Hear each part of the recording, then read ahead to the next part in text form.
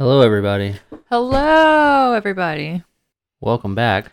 to Our Odd Pod podcast. a podcast dedicated to the odd, the macabre, and everything in between. And everything in between, including slamming things down on the desk that the microphone's on. Did I do that? I did that just now. The keyboard. Do better. I'll try, I guess. Actually, I'm lying. I probably won't do better because this week's episode's a little short. That's fine, because we've had a week. Yeah, we've had a whole week to do it. So why wouldn't it No, be it's short, been you a know? week. Oh, it's been a week. Yeah, it's been a week, I guess. Merlin got sick. Our Yes. doggy. I got sick, then Merlin got much more sick to upstage me. Yeah. He was like, I'm not getting paid enough attention to. Let me bust out in a rash and Yeah. keep my mom up all night so she can Big brush ass me. rash. God, it was awful. Anyway, that's how we've been doing. He's fine now, by the way, if you're wondering. I guess it was just allergies because the shit they gave him for allergies It worked. But he was real dramatic about it for about 12 hours. Yeah, it did not look comfortable. And then he caught up on that sleep the next day. Ooh. Anyway, That makes one of us. Right. I'll catch up on all my sleep when I don't need to and just perpetuate the problem. I am unreasonably exhausted. So this week, I don't know, man. I still don't know what we're talking about. In a search for the topic, I came across something. It's not necessarily odd. Is it macabre? It's a little macabre, Okay. I guess. But most of it is just history. I love And, history. So you just have to bear with me as I mostly talk about history with a little bit of macabre. And it's also odd. It's just like, I don't know. You'll see. Is it odd adjacent? It's odd adjacent. And it's like kind of like some Christian mythology, sort of. This is the all-encompassing everything in between part. Oh yeah, I forgot we do have that. It's more of a disclaimer than a tagline, really. So yeah, I'm talking about a fella by the name of Juan Jose de Padilla. Yeah? Yep. That's my uncle.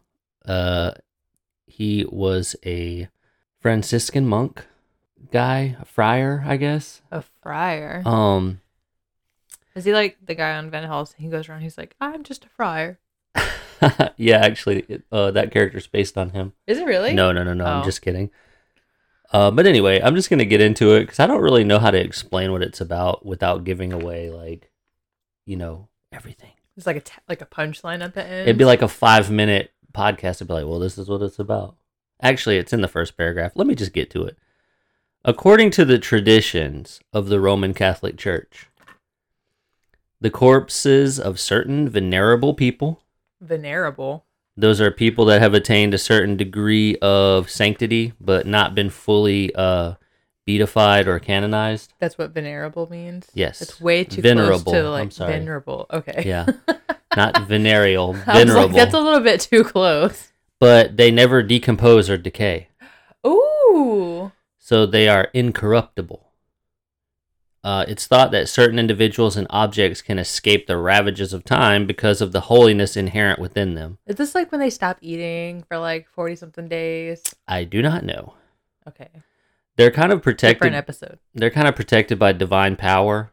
Yeah. Incorruptibility is an important attribute of saintliness, Is this like which the is guy? apparently a real word. Is this like the guy that they thought was a statue, but it really was a corpse? I don't know. Oh, man. Okay. But it only counts if it occurs naturally. Okay. I don't think that that's the guy because we'll get into why. I'll have to put that into Google and see what pops up. But mummification and embalming doesn't count. So it has to be like a natural immunity to decay. Oh, okay. I see what you're saying. Is this done purposefully or it's a naturally thing that occurs? Well, it's a thing that supposedly happens to the bodies of saints. Right, but like naturally or on purposefully? It would have to be naturally. Okay. It's supposedly they're so holy that they don't rot, basically. Right. Okay. On top of everything, incorruptible corpses don't smell of death. Okay. Instead, they're said to produce a pleasant kind of floral scent. One of the best, mostly because it's one of the few American examples of an incorruptible corpse, is that of Padre Padilla in the Isleta Pueblo of New Mexico. Wait, New Mexico? Yeah. You know how like milk will sometimes smell sweet when it's spoiled. I did not know that, but I guess that's the thing. Yeah. It's still decay. Interesting. Well, I mean, like, this isn't a thing that really happens, right? I mean, this is just like a thing that people believe happens. This is like a faith thing. Sometimes people decay a little bit better than other people. But this dude was born in Andalusia. Alabama? You would think so, right? No, I'm pretty sure it's in Toledo, Spain. Because when I saw Andalusia, I was like, Andalusia was not around in the 1500s. The mid 1700s. The first colony. My dates are wrong. No, they're not. Okay, different guy. Got it. Okay. Like mid podcast, I did this whole thing wrong. I got two people confused that are not the same person. Okay, we'll get into it. Juan de Padilla was a soldier before he became a Franciscan friar. I'm not sure how he made that transition, but he held several positions of authority in Mexico. He was one of 4 Franciscans to accompany Francisco, that's ironic, Vasquez de Coronado on his expedition to colonize New Mexico in 1540. Did I say he was stabbed to death in the mid 1700s? Because that date can't be right. I don't know. Anyway, I'm just gonna avoid dates from now on. This was the expedition. This happened in 1980. Yeah, this actually happened in 85. This was the expedition that was encouraged by reports of riches from the survivors of the previous and ill-fated Narvaez expedition. You see, early in this century that this happened, Spain established a rich colonial empire in the New World. It stretched from Mexico to Peru, filling their treasury with gold and opening new lands for settlement. The northern frontier was only a few hundred miles north of Mexico, and beyond that were unknown lands. Unknown lands, such as Hawaii. Now, at some point after their arrival in the New World, tales of unimaginable riches in this unknown land. This is unknown land, like north of Texas. Yeah, no, see, what you guys don't know out there is there's actually a map right in front of us. Right. That I actually forgot about because I'm looking at it now and I'm like, oh, New Zealand is like where it's supposed to be. Right there on the map. Good thing, too. It's actually orbiting around Australia. So beyond that were the unknown lands. Now, at some point after their arrival in the New World, tales of unimaginable riches in this unknown land had entered into the imaginations of the Spanish. In fact, these tales lured Hernando Cortez to Mexico in the year that he arrived in Mexico, followed shortly thereafter by Parfilo de Narvaez to Florida. Anyway, I'm going to butcher so many names. You're doing a lot better than I do. Many expeditions ended in failure, but there was enough success to keep the dream of great wealth alive, right? It's like they're searching for like the fountain of youth. Didn't they make like a Disney movie about this? The Fountain of Youth? No, the 2 dudes in like the City of Gold or whatever. What was it? There's a meme that it's like when the rogue and the bard go off on their own adventure. So the guy's like, yeah, the stars haven't aligned. Nope, not aligned. Can't do it. Not today. The guy plants the banjo. Yeah, what's the name of that movie? No idea. That woman. Is it City of Gold? It's not called City of Gold. I don't even have my phone with me. The girl, she's got like the hippitiest of hips. I guess. The hippity of hips. You got your phone? Yeah. Give it to me. How do I type this in? What do you mean? I don't know what I'm looking for. 2 girls, 1 cup. 2 dudes. 1 horse.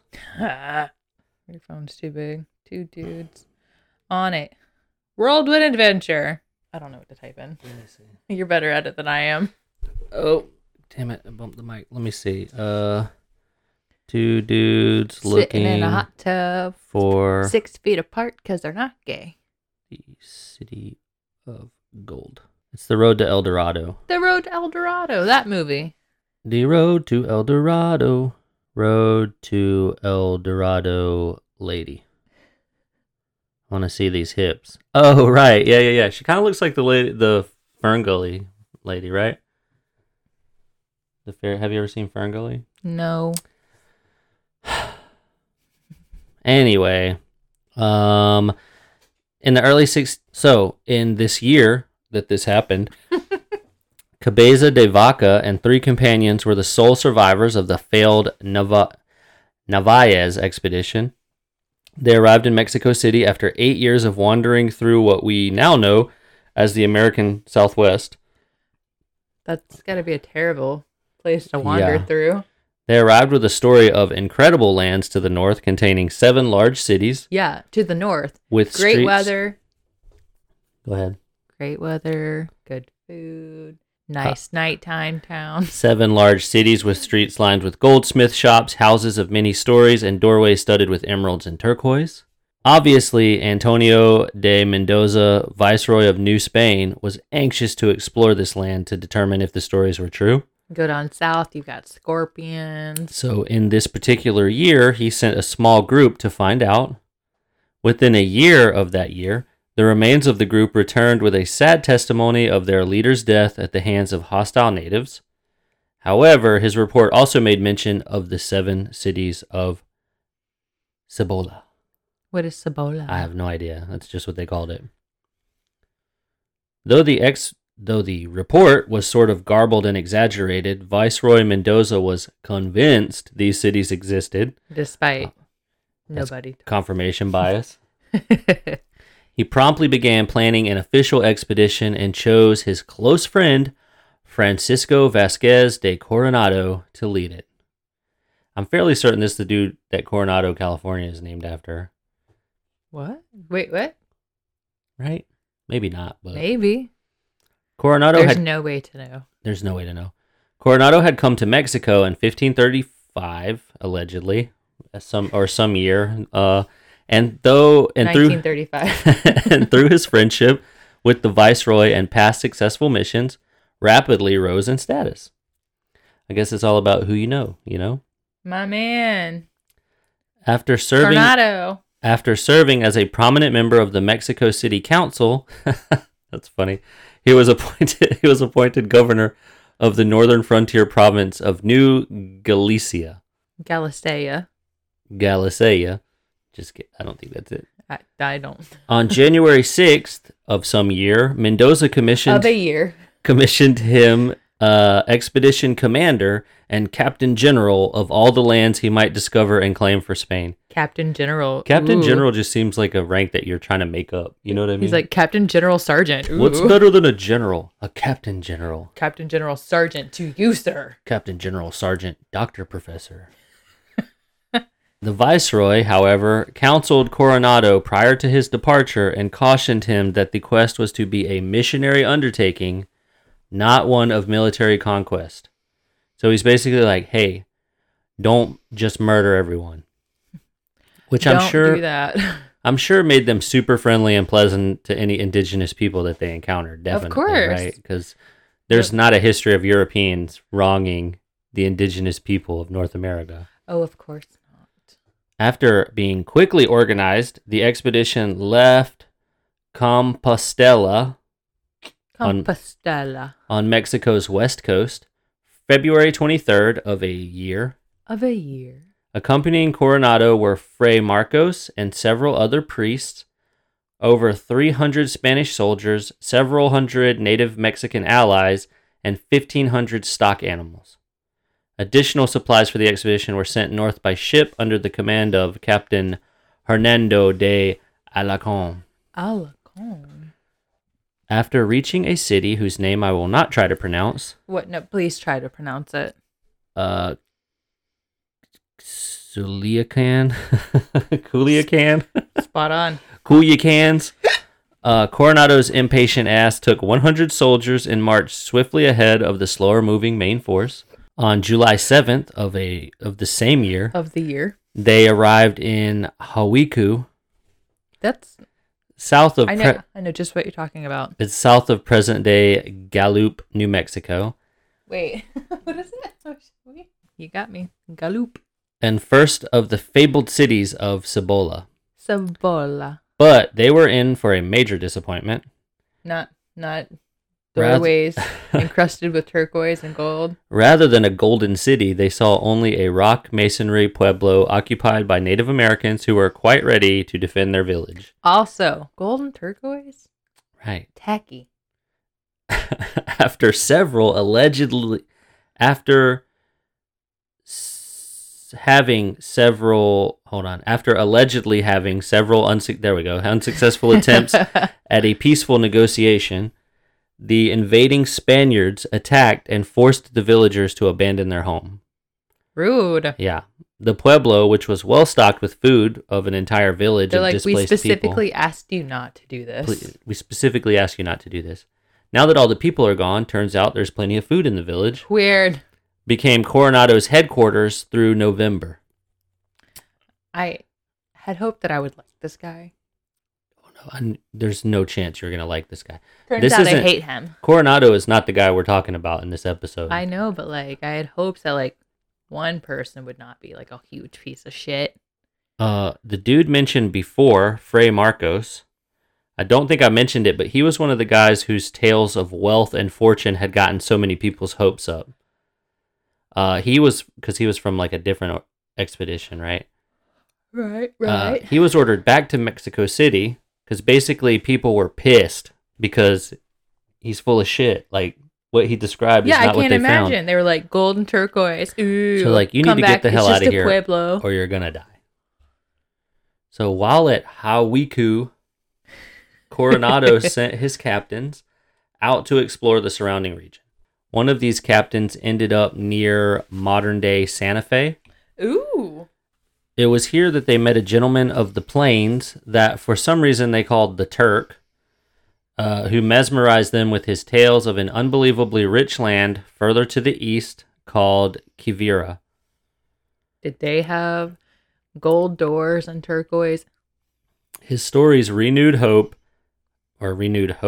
among the Spaniards who were thirsty for that city of gold that had thus far eluded them. That's in Pocahontas, not a great representation of natives. However, but they're all of the gold is corn. Mm-hmm. They had a lot of corn. Unfortunately for them, it's corn and turquoise. Winter is coming. In Mexico? They were north of Mexico at this point, somewhere near Santa Fe. That's Arizona. Yeah. Or New Mexico. I don't know. It gets cold in the desert. So further exploration had to wait until spring had sprung. The army wintered with a group of friendly natives. However, the mood of their hosts soon turned to open hostility when, surprise, surprise, violations of hospitality and friendship were committed by the Spaniards. Who would have thought? I know.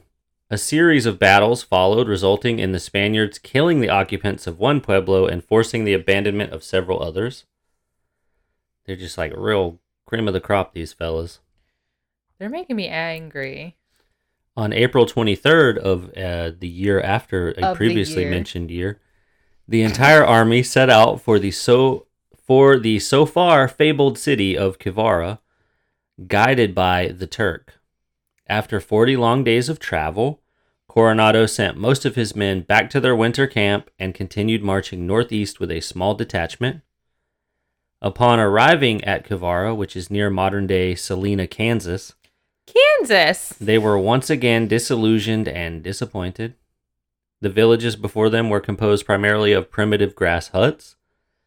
When pressed for an explanation, the Turk finally confessed that the story of Quivira was nothing more than a plot conceived by the Pueblo natives to lure the Spaniards out onto the plains in hopes that they would become lost and eventually die of starvation. You know what? I ain't mad at it. So that is a hilarious twist, but it had to suck to be the Turk in that moment because Coronado is pissed. Well, he's mad as hell at having been so gullible and so easily led astray. Obviously, the soldiers executed the Turk. Coronado and his men then began the long walk of shame back home, having failed their mission. With his dreams of fame and fortune shattered, Coronado finally made it back to Mexico City in the spring of the year after the year before. Although publicly scorned and discredited, he nonetheless resumed his position as governor of New Galicia. He's like, we're just not going to talk about that. He and his captains were subsequently called into account for their actions during the quest, and it was 4 more years before Coronado succeeded in clearing his family's name. 10 years after his return, at the age of 42, he died in relative obscurity. Ooh, relative obscurity. It's like so obscure that he is in history, you know, like. We get a brief summary of his history, and that's it. Now, Padilla was the guardian of that's the guy we're supposed to be talking about.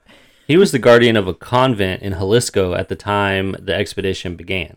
Right, okay. So he gave up his high position in the church in order to become a missionary to the native people to the north. So is he, like, doing some good? I mean, like, he's a missionary to the people of the north. Well, it was his hope that to educate and convert the people to the religion he taught. Okay, well, I don't all the way agree with that. At least he was maybe being kind about it.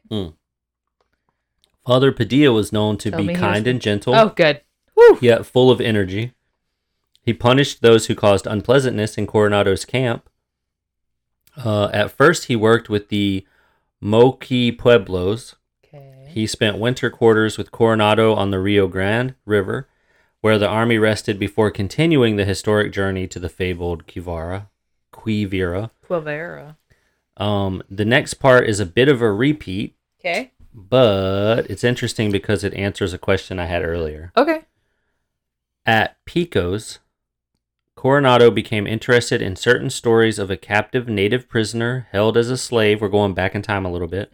Are we? Who claimed that he was born on the far eastern border of the Great Plains. Okay. The Spaniards called him the Turk because of his closely shaved head with a small tuft of hair growing on the top. I'm assuming this was like a hairstyle that someone had encountered during the Crusades. Right. So they called him the Turk, right? Okay, that makes sense. His hair was worn similar to that of the Osage Kansa and 3 other those are 2 different tribes. The Osage, the Kansa, and 3 other Plains tribes. Kansas. Oh, okay. Ooh. Maybe they're named after that. Maybe it's named after that tribe. Anyway, the Turk told the Spaniards that far away in the east there was a rich country called Quivira. He told them about gold, silver, and other precious metals. And basically, he wanted an opportunity to return to his tribe. And he was like, turquoise and gold is tacky. Now, the Spaniards had found the Mexicans using gold for ornaments. Right. The native Mexicans using gold for ornaments, and also knew of the reports of wealth from Peru. So when the Turk pointed to gold and seemed to recognize it as valuable, they thought he was being truthful with them. So, I mean, like, it's a shiny metal, right? It's not really hard to... It's also not very hard. You can kind of, like, use your context clues, how people are displaying a certain metal to realize that it's... shiny. That it's valuable, right? Yeah. So, Either that or, like, the Spaniards got there and they're like, do you know how, like, awesome this shit is? So, basically what I'm trying to say is Padilla was with the expedition. Okay. Which started on May 3rd of a year that yet again another I'm year. not 100%. Again, they met with little opposition as they journeyed eastward. At some point, the expedition split, and 30 horsemen, along with Padilla, went northward in search of Quivira, reaching the Kansas plains in the later days of June. They crossed what is now the richest portion of Oklahoma and the Great Wheat Belt of Kansas. For 25 days in the summer, Coronado remained among the grass hut villages of the Quiviran natives. Several men published accounts of their movements and all that they observed.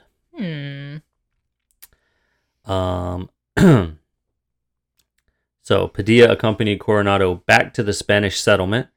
In the fall of this year, he prepared for the journey on foot of more than 1,000 miles, and taking with him the needed effects for saying Mass with 3 companions. Their course was more direct than Coronado's first route, beginning in Bernalillo, Bernalillo. You're doing great. On the river above present-day Albuquerque, and passing through Pecos and the northeast, probably entering Kansas near the southwest corner and proceeding on to the land of the Quiveras.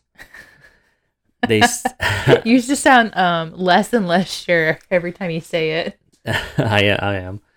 They safely reached their destination and were well received by the tribe. Because they weren't assholes. Coronado had erected a cross at one of the villages. Padilla began his missionary work, but when he decided to leave to work with other tribes, he was killed. Ooh. He became not only the first missionary in the Mississippi Valley, but the first Christian martyr in what is now the United States of America. Ooh. And although the exact place of his death is unknown, there is a monument to Padilla in City Park in Harrington, Kansas. So they don't know where Padilla is buried? They don't know where he was killed. Oh. They know, trust me, they know where he's buried. I was going to ask because I thought we were talking about how this guy didn't decompose. Yeah, we'll get there. It's abundantly clear to a lot of people a few times where he's buried. Okay. So Padre Padilla was first buried in... This date cannot be right. Because it would be like 200 years later. Was first buried in the church floor at Isleta, which is the pueblo we mentioned before where he was working, near the high altar by the presbytery, which, as far as I can tell, is the sanctuary. What was it? Premium burial spot. Yeah. Now, I say first buried because 19 years later, during Mass, the altar started to shake and strange noises came from the ground. The corpse of Padre Padilla burst to the surface through the earthen floor. Oh my God. And perhaps most surprisingly, his body was intact and supple. First of all, don't ever say supple again. Second of all, was it an earthquake? They probably thought it was an act of God. Was it an earthquake? I don't know. Was it just like a really rambunctious tree stomp? I don't know. All I know is this dude came up through the floor, apparently. You don't like the word supple? Not the way you said it. What about nubile? No. Anyway, obviously... 0 stars. An official and super scientific investigation immediately convinced. His remains were studied for about 2 weeks by various experts and church-type people. And he remained supple? In hopes of finding an explanation. The investigation was inconclusive, but witnessed and well documented. But he didn't start decomposing? Apparently not. Now, it is very unlikely that his body was put on public display during this time. Well, it would be concerning if he was.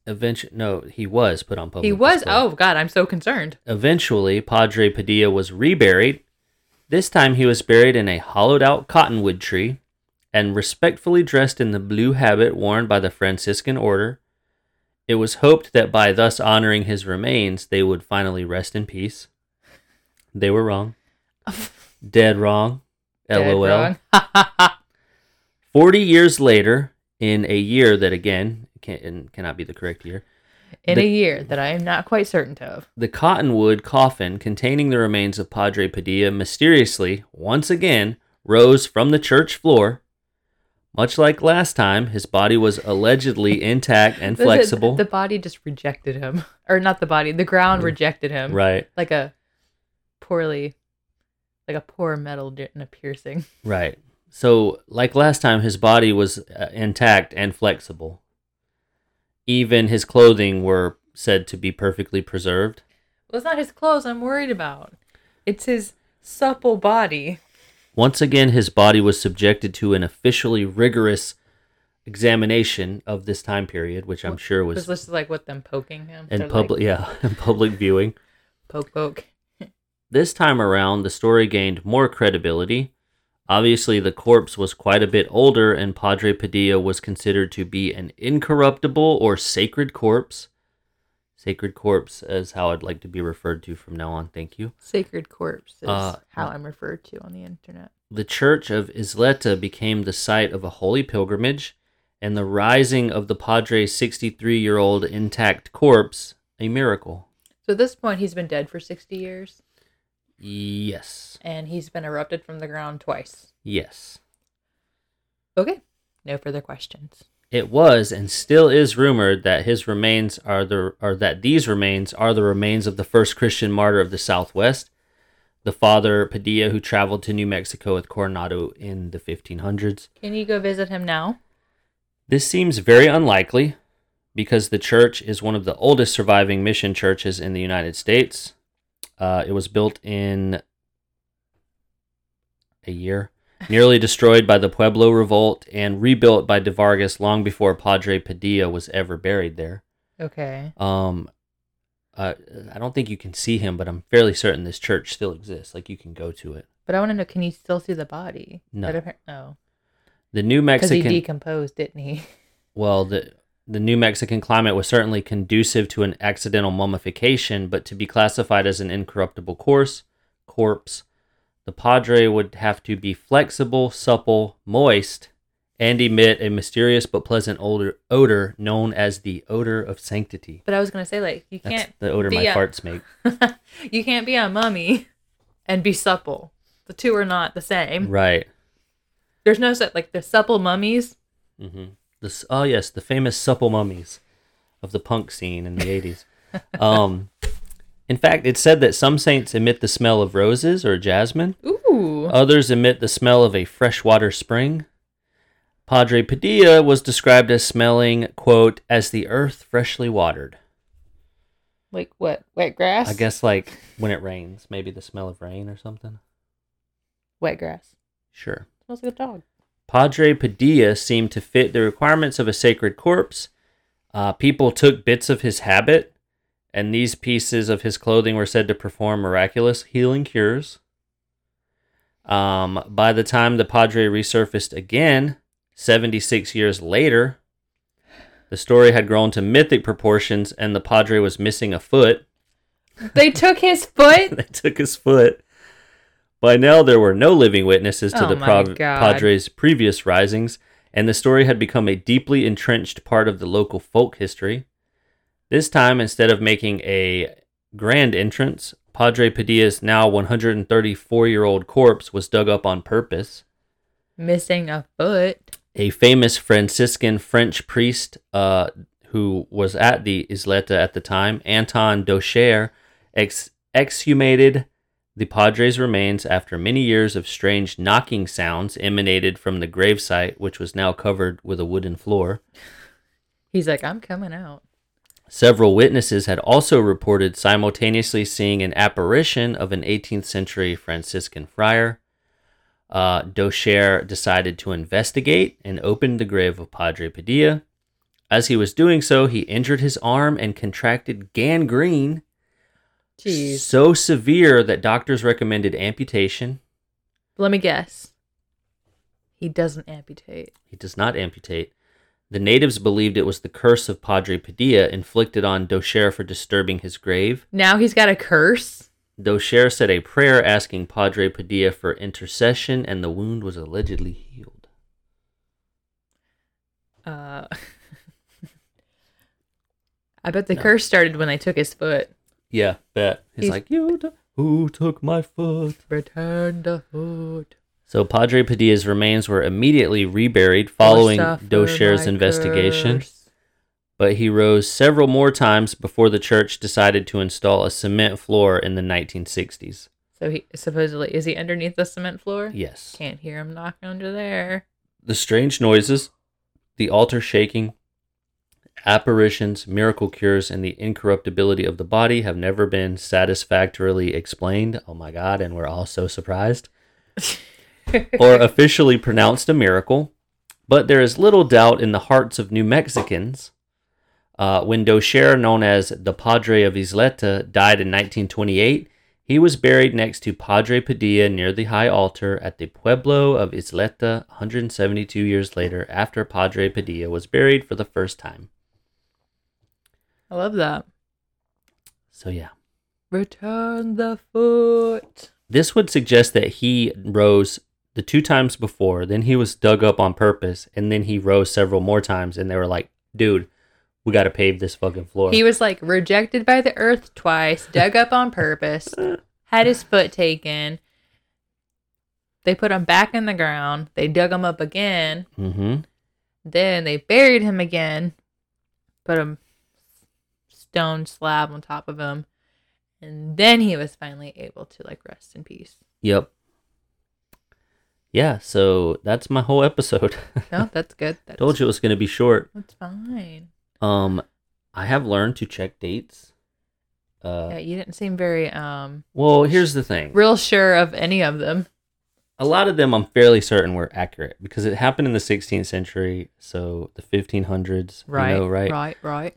But I made a typo starting off.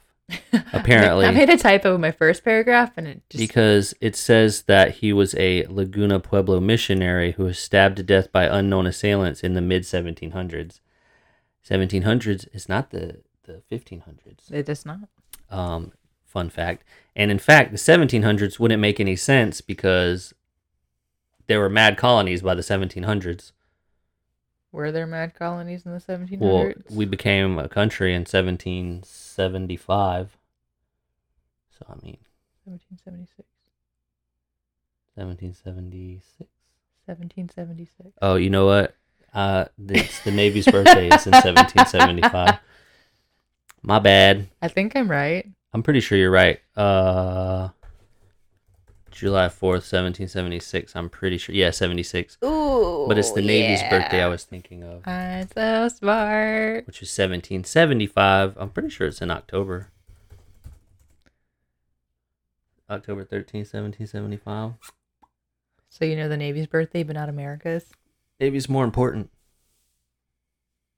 I just always thought it was weird that... The Navy's been around longer than America? Also the Marine Corps. November 10th, 1775. Not as old as the Navy. I'm just saying. The Marine Corps is like the Navy's little brother. They're like a department of the Navy. So that's all I got. You should there's like a thing like living mummies, I guess. Mm-hmm. I would have to look it up. I have no idea. But like monks will stop eating or they only survive off of crackers, like 3 crackers a day or something. Yeah. And they do that for like 40 something days and they get real skinny and all they do is meditate for that's all they do. Okay. And eventually they'll die. But you never really know when that happens because all they do is meditate and they look like a mummy. So people just assume they're like living forever in meditation? Yeah. Okay. I'll have to look it up. I sound so stupid right now, but it's a thing, I swear. And let it be known that I knew one thing. It is to be known that I also know another. So you know things. That's the moral of the story? Was it I knew one thing, America's birthday, I know about mummies and monks that like to beat them. You also knew about that other thing that I've edited out of the podcast. Right. I knew. And I'm gonna say that so people listening are like, what are they talking about? What? I was gonna say it again, but I will not. With the air of mysteriousness. We'll see. Maybe I'll keep it in. It just felt real stupid. My brain is like fucking atrophy. Anyway. Where can you find our podcast? Our oddpodpodcast.com. You can also find us at linktr.ee/OOPP. Who does our intro and outro music? If you enjoy our intro and outro music, you can find it at DarrenCurtisMusic.com. And I think that's it. That's it. As always, we are the Boneses, and we are out.